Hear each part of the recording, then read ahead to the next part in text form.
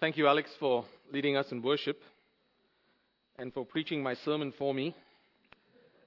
I shall now proceed to recap what he has just said. And so if you have a sense of deja vu, then you know you've heard it before.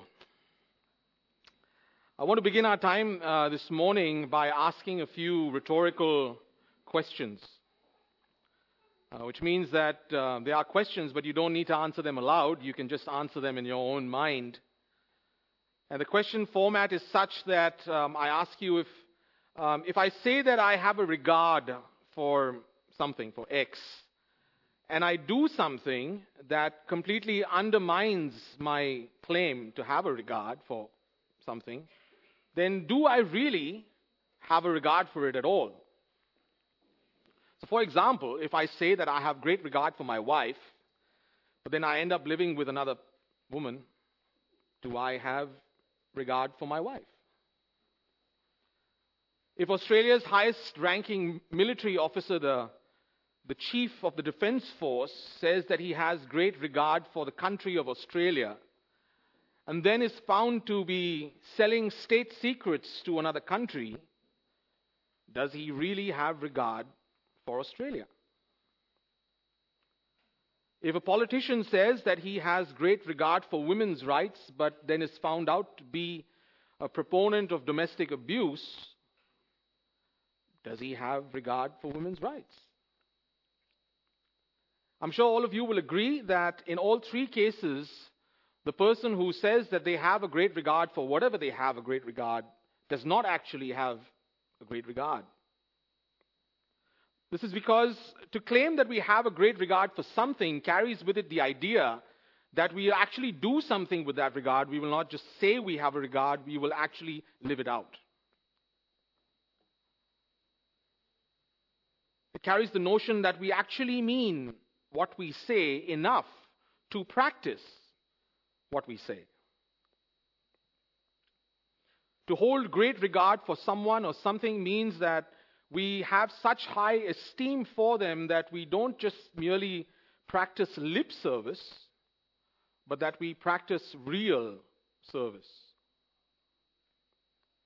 As you know, I've been taking us through a series on what Christians pursue. Specifically, on the last few occasions, we have been occupied with the pursuit of the Word of God. And we've been endeavoring to explore this from Psalm 119.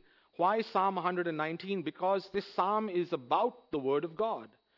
176 verses, 22 stanzas of 8 verses each, all about the glories of the Word of God.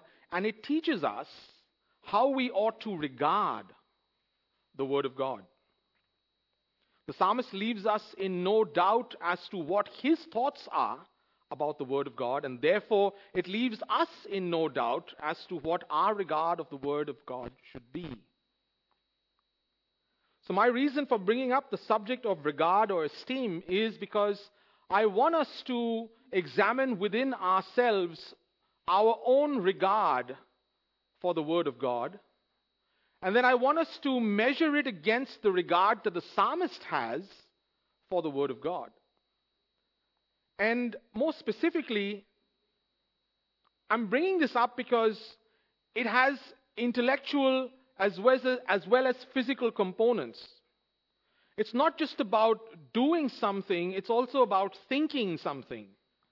And so as we move through the series on what Christians pursue, I also want us to think about it as what Christians think, how Christians think. How do we develop a Christian conscience? Not just doing what Christians do, but thinking like how Christ thought. So as part of this study into the Word of God, I want to explore and unpack the question, as Christians, what do we really think about the Word of God? What is the extent of regard that we have for the Word of God? More to the point, how high, how deep, how intense is our regard for the Word of God? How does God want us to regard His Word? How does He think His word should be esteemed? How intense does He want our regard to be? What does the high regard of the Word of God look like in the eyes of God? So I want to look at this from His perspective, because I don't want us to leave today thinking that it's okay for you to regard God's Word in your way, and for me to regard God's Word in my way, and that's fine. I don't want us to think that it's okay for varying degrees of regard for the Word of God amongst the people of God. I'm very confident that all of us here, sitting here today, would say that we do have a high regard for God's Word. I'm sure none of us would actually confess that, no, my regard for God's Word is actually not that high. But speaking objectively, what does that look like? What does it look like to have a high regard for God's Word? What does that look like in our lives? How do we know that yes, I do have a high regard for God's Word? Yes, I may fail. Yes, I may falter at times. Yes, but I do actually regard God's Word highly. How do we do that? How do we get a picture of that? And the reason why I'm asking a question is because it has great implications, not just for our lives personally, but also for our lives as a church collectively. How do we do church? How do we preach? How do we teach? Because if you might have come across some churches like this where they say that they have a great regard for God's Word, and it's up on their website in their statement of belief, but then they actually say that, I'm not so sure about, there's some parts that, God's, I find it hard to accept, because He talks about love, but then there's all this judgment and wrath stuff. So I just cherry pick the best, the things that resonate with me.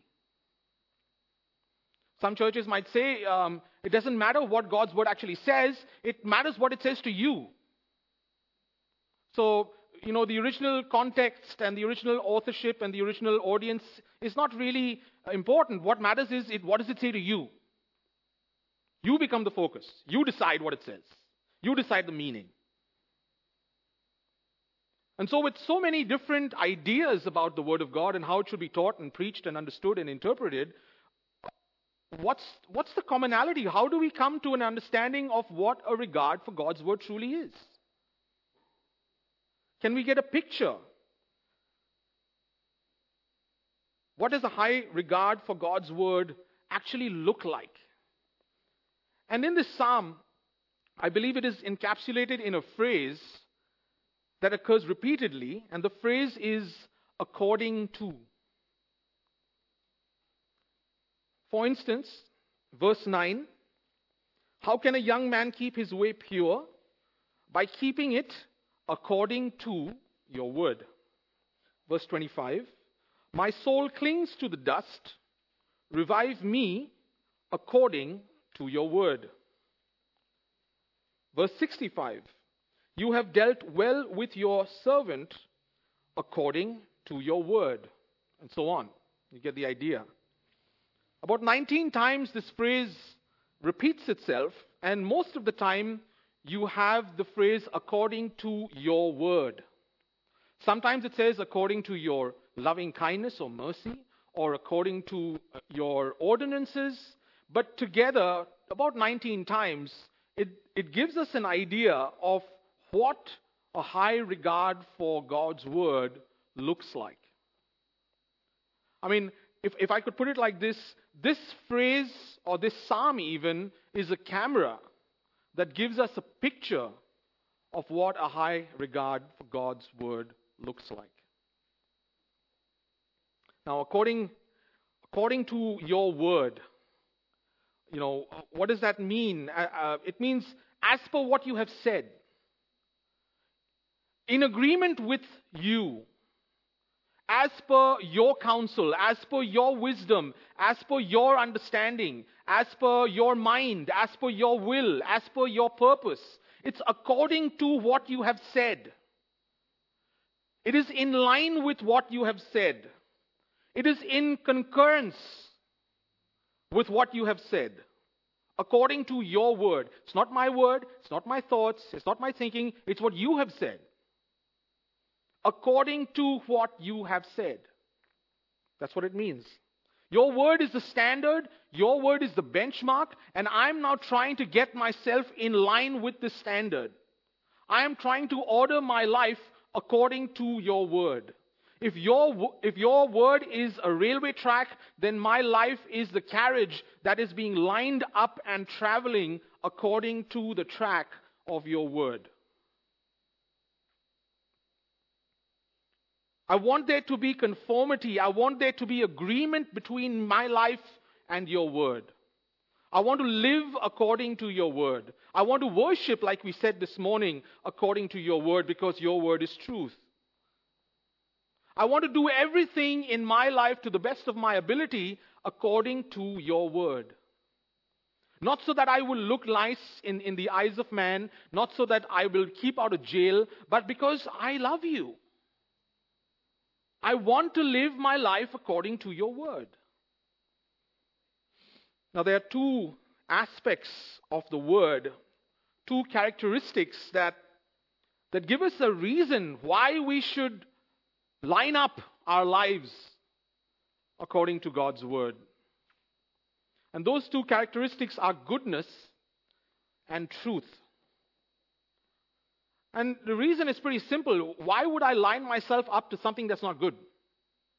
Right? Why would I line myself up with something that's not true? Why bother? But the question is, good according to what? True according to who? Where do I get my standard of goodness and truth? Who defines goodness and truth for me? And the answer is, I define goodness and truth according to your word.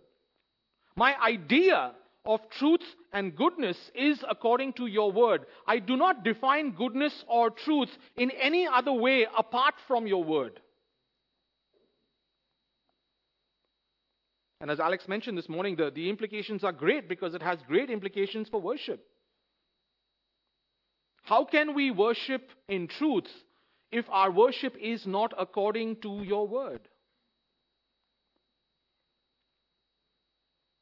So in the first instance, I need to get my ideas of truth and goodness according to your word. Look at verse 68. You are good and do good. Teach me your statutes. Allow that to just sink in. You are good. You do good. Teach me your statutes. Do we believe this? Do we believe that God is good and that He does good? Do we believe that, as Spurgeon says, God has a monopoly on goodness? That any good that happens in the universe has its source in God. No good happens in the universe that is outside of God. He is the source and the fountainhead of all good. Do we believe that? Do we believe that everything that God does is good? Why? Because He is good.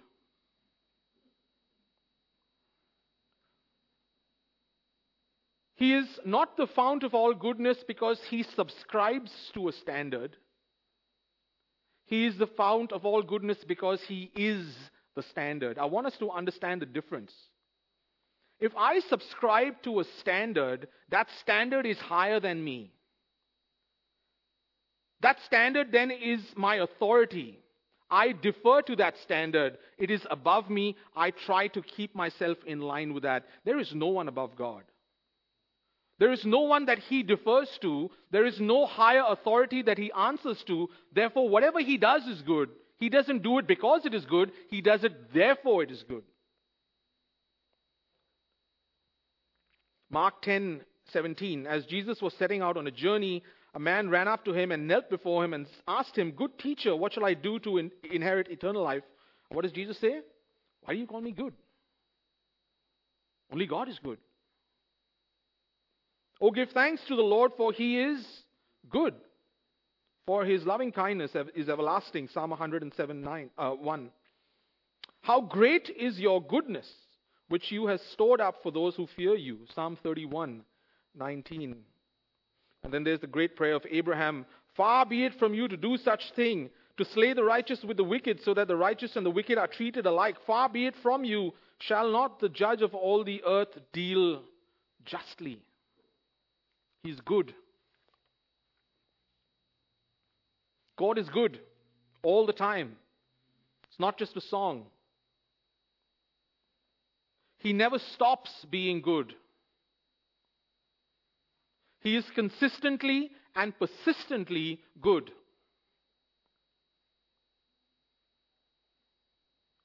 We've testified to that. Regardless of the trials that we go through and regardless of the not so good situations that we find ourselves in, God is good. Do we believe that? Having a high regard for God means that we take Him at His word. When He says He is good, we believe that He is good. The problem comes in the context of affliction and suffering. You've all heard the question, why would a good God allow suffering? It's a great question. It's a valid question. But we don't have the time right now to address that question, but I will say this, that if you answer in accordance with human wisdom, with human philosophy, you will not have the right answer. If you are trying to answer the question about the goodness of God and the character of God with human philosophy, then you are trying to say that the limited human mind is somehow capable and sufficient and adequate to comprehend the mind of the eternal God. It just doesn't work. And so, whatever we do, wherever we get our ideas of good from, it has to come from the source of good.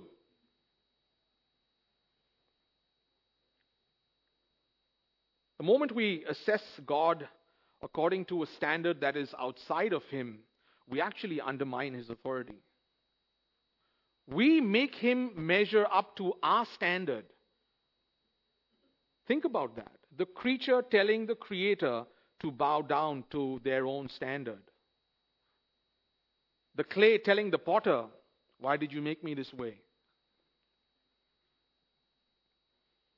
The moment we try to assess His goodness in the light of our own reason,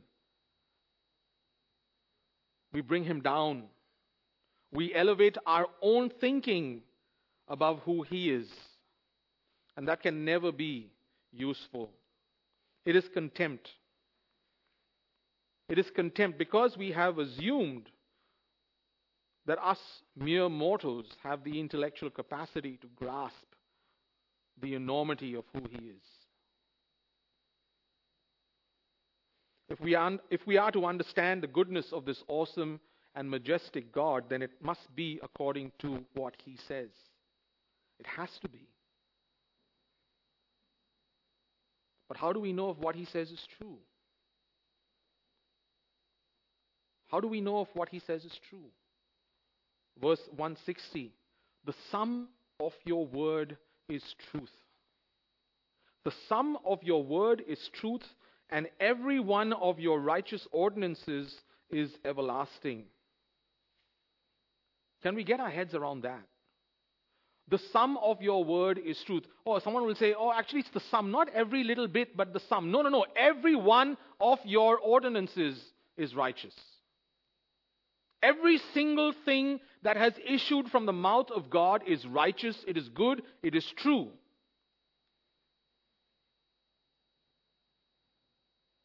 Verse 89, forever, O Lord, your word is settled in heaven. Do you believe that? Where do you get your ideas of truth and reality from? We live in a world which is very scientific. And I'm not trying to say that the Bible is anti-science. But there are some things that the science would tell us that are not in agreement with God's word. What do? Who do we bow down to? Who do we defer to? Who do we listen to? Who's getting into our ear?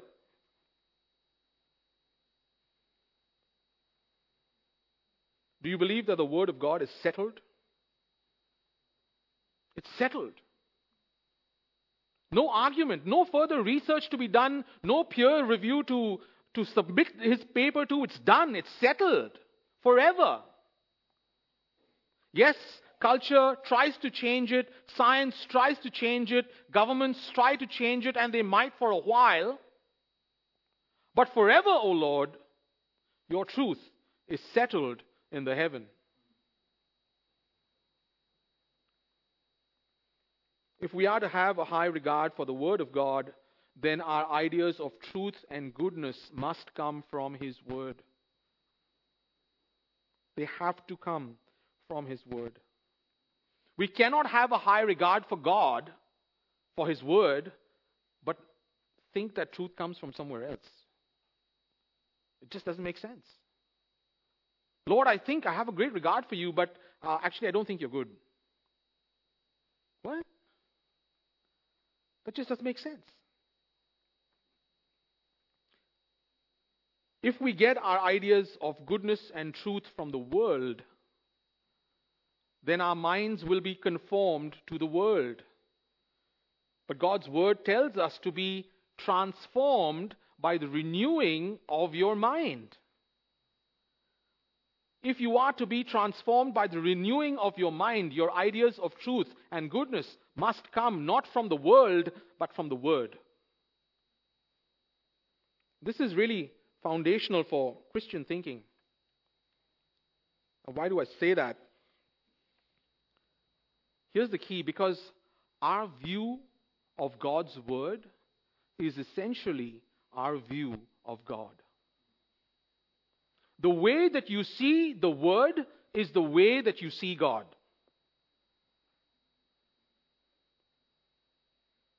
Who's telling you about God? Who's telling you? Who's informing your theology?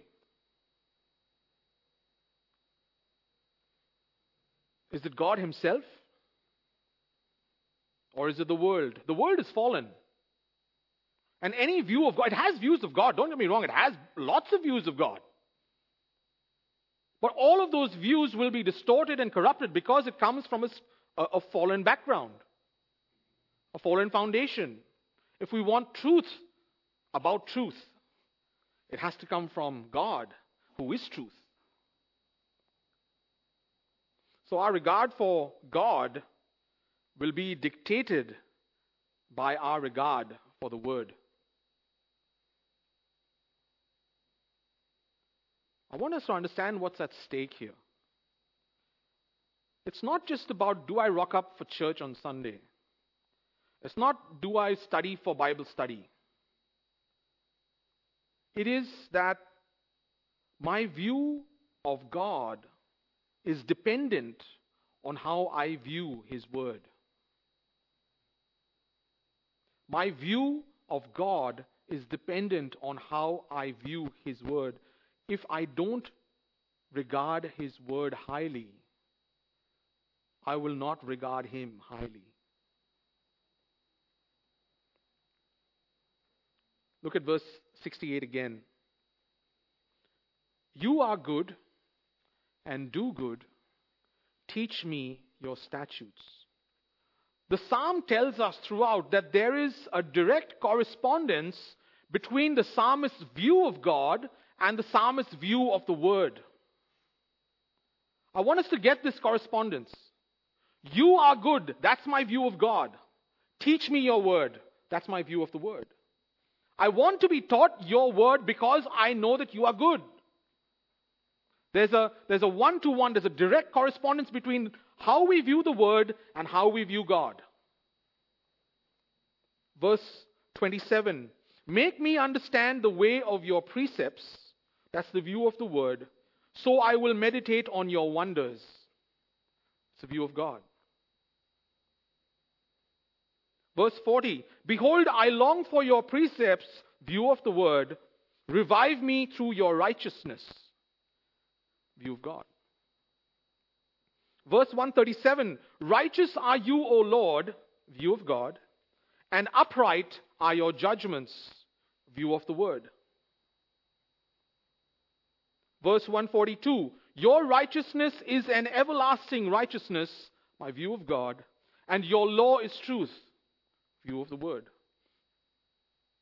There is always a direct relationship between our view of the word and our view of God.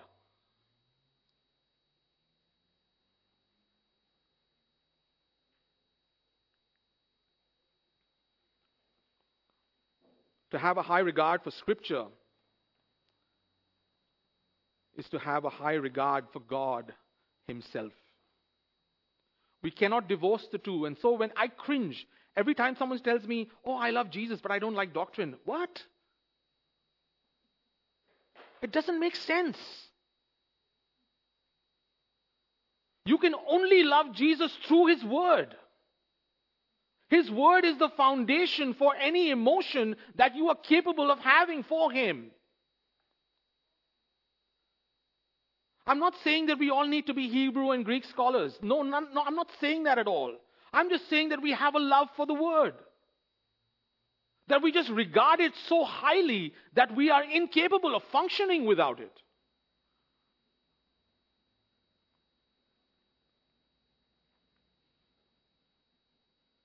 To state it a bit differently, our thoughts about God will never rise any higher than our thoughts about His Word. Our thoughts about God cannot rise any higher than our thoughts about His Word. If we have low thoughts about His Word, our worship will be low. It cannot rise any higher because true worship comes from truth. If I have a low view of truth, I'm not going to have a high view of God.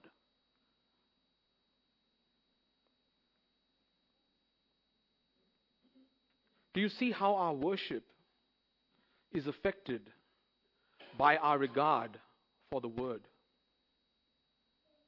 The reason that we stand here, that Jeff stands here, or Steve, or Alex, or Jordan, or myself, we're not here to make people feel good or to rub you up.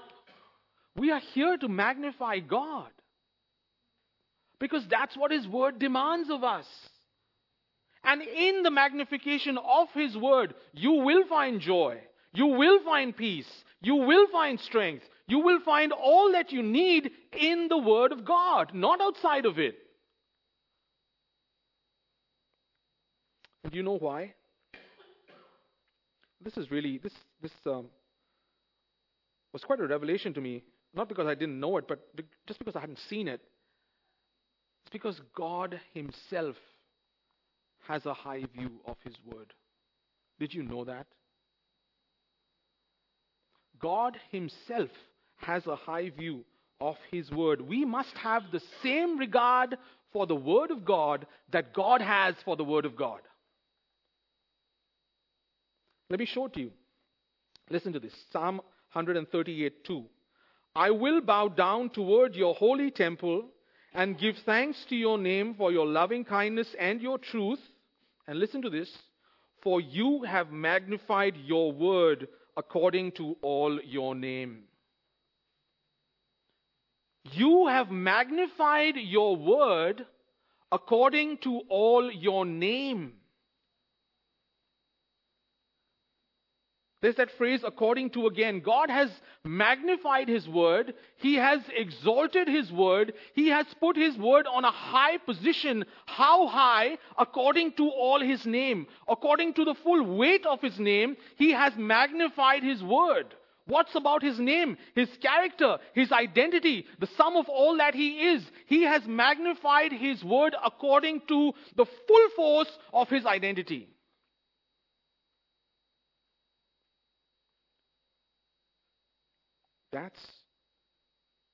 That's how much God regards His word. God has magnified His word according to all that He stands for. Do I have the same regard for God's word that He has for His word? There's a question. And I can only hold my head in shame and say, yeah, a lot of the times, no.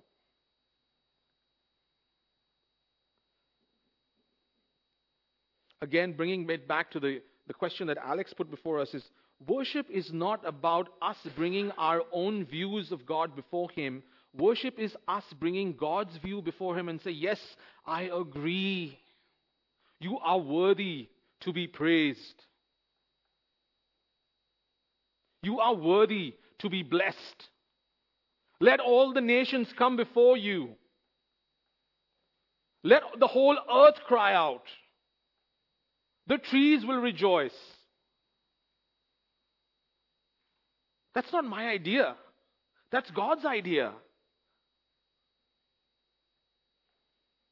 That's why we sing, blessed be your name. Rock of ages cleft for me. In Christ alone. Why? Because it makes me feel good? No, because that's the truth.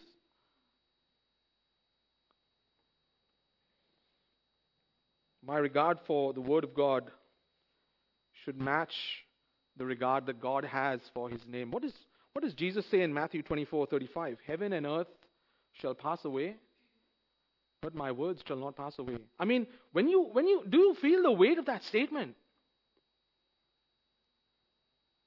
Do you, when you turn the pages of your Bible, are you ever stopping to think that these are eternal words? Yes, the translations may be different, and yes, those words might be slightly different, but you get the idea of what I'm trying to say here. This is God's word.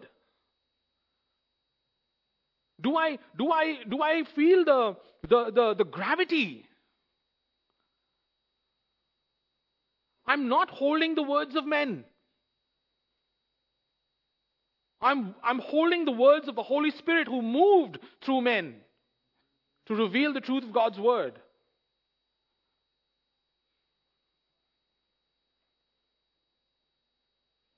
And again, I'm sure you've heard many Christian leaders say, I love God's word and I love God, but people just don't think it's relevant. So, it's not me that doesn't think it's relevant. People don't think it's relevant. So, I've got to make it relevant for them. No, you don't got to make it relevant for them. Your word is settled forever in heaven. If the word is settled in heaven, how do I think that I can make it more relevant? How do I think that I can improve on what has already been fixed?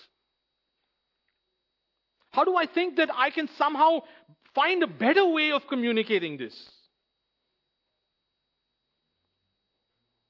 Do you see how human wisdom can so surreptitiously and insidiously introduce its own hand to guide the process? Forever, O Lord, your word is settled in the heaven. If it's settled in heaven, don't worry, it's relevant forever. Whether it's 0 BC or whether it's 2000 AD or whatever, it's relevant. It's settled. You can trust it. It is sufficient.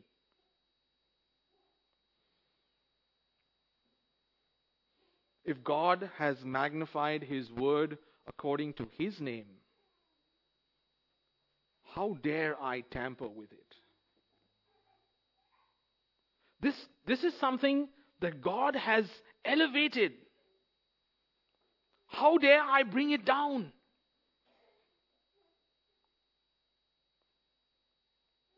What people think of God's word really doesn't matter. It's irrelevant. What matters is what God thinks of His word. Lord, what do you think of your word? I have magnified it in accordance with my name. That's a weighty, weighty statement.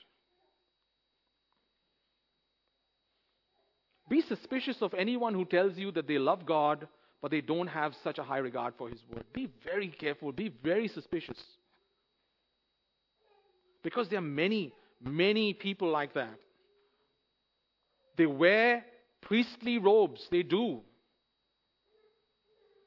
They are the chaplains to the Queen. They speak at royal weddings. They speak about the love of God and the love of Christ and all of that, but they do not have a high regard for God's word.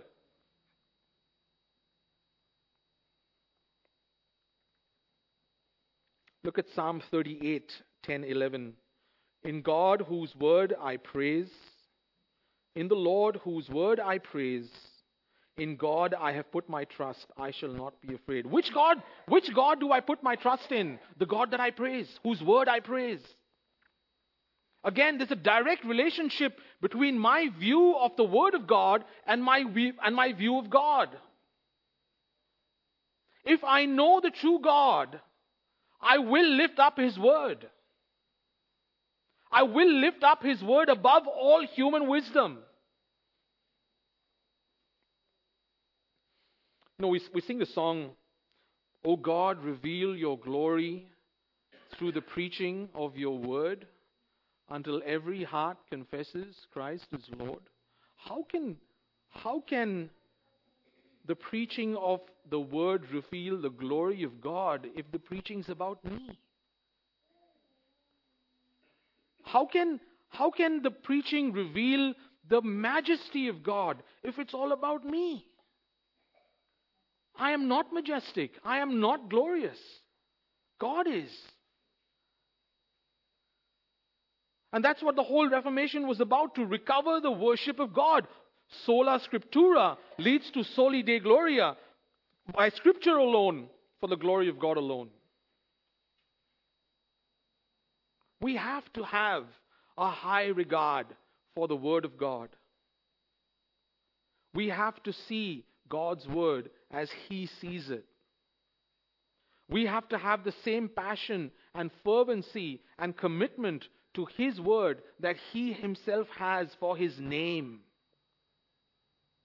And He is jealous about His name.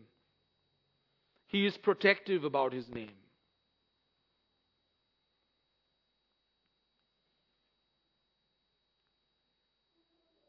In the beginning was the Word, and the Word was with God, and the Word was God. That is why we do not take the Word lightly. We dare not take the Word lightly. The Word was God, and the Word has not stopped being God. If the Word is God, can the Word ever be irrelevant? If the Word is God, can we afford to give it anything less than our highest regard? And so I come back to the question that I asked at the beginning. What does a high regard for God's Word look like? Answer: it looks like the regard that God has for the Word Himself, and it looks like the regard that God has for His own name. That's pretty high. That's really high. How often do you read the Word? How often do you study it? How often do you meditate on it? How often do you allow yourself to be just captivated by it? How often do you read it and say, I can't understand, Lord, but I'm going to keep on reading this. Lord, I want you to just shine your light somehow. Are we enthralled by the Word? Does it bring us joy when we read the Word? You see pictures of people receiving Bibles in China, and man, they are crazy. It's like someone gave them food. Really. They are just so happy to receive even a page.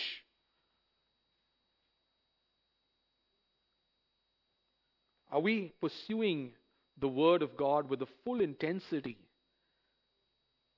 that we ought to?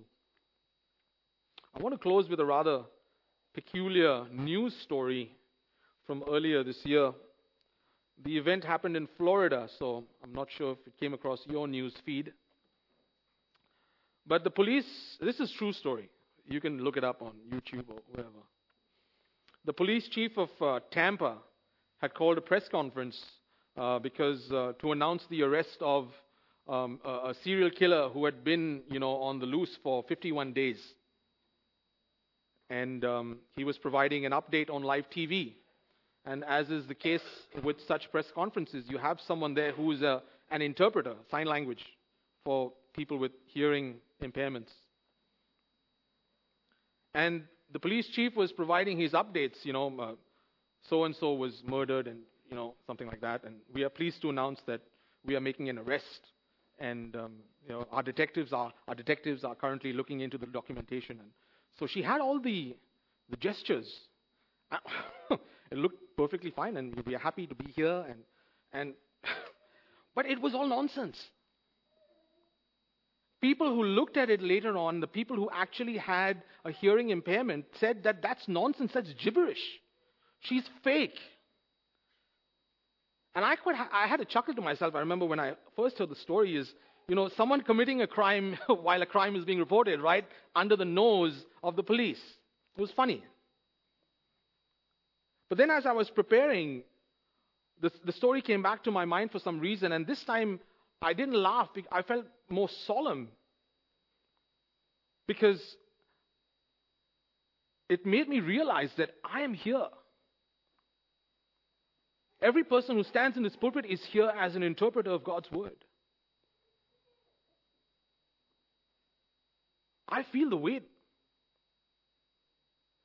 Am I just making stuff up? Or am I preaching the word according to the word?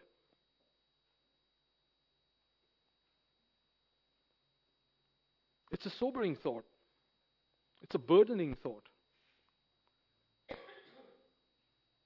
My regard for the word should be evident not just in the way that I preach, not just the way that I prepare, but in the way that I live.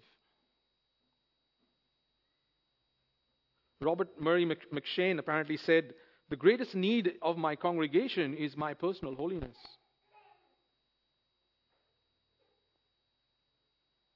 I can't be a faithful minister of the word if I'm not a faithful practitioner of the word.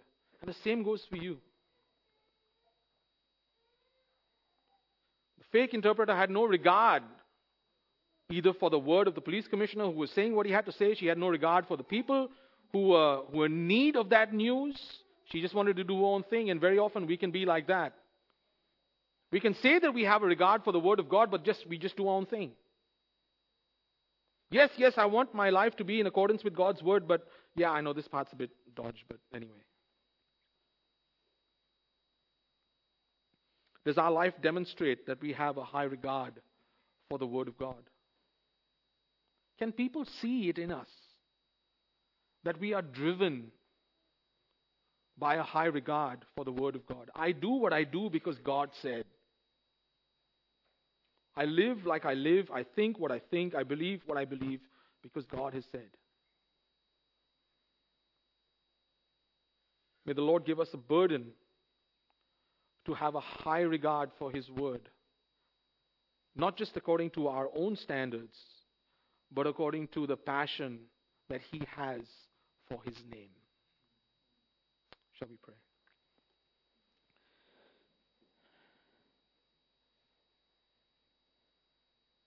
Our gracious God and loving Father, we know that your word is given to us as an act of your grace. You didn't need to tell us anything.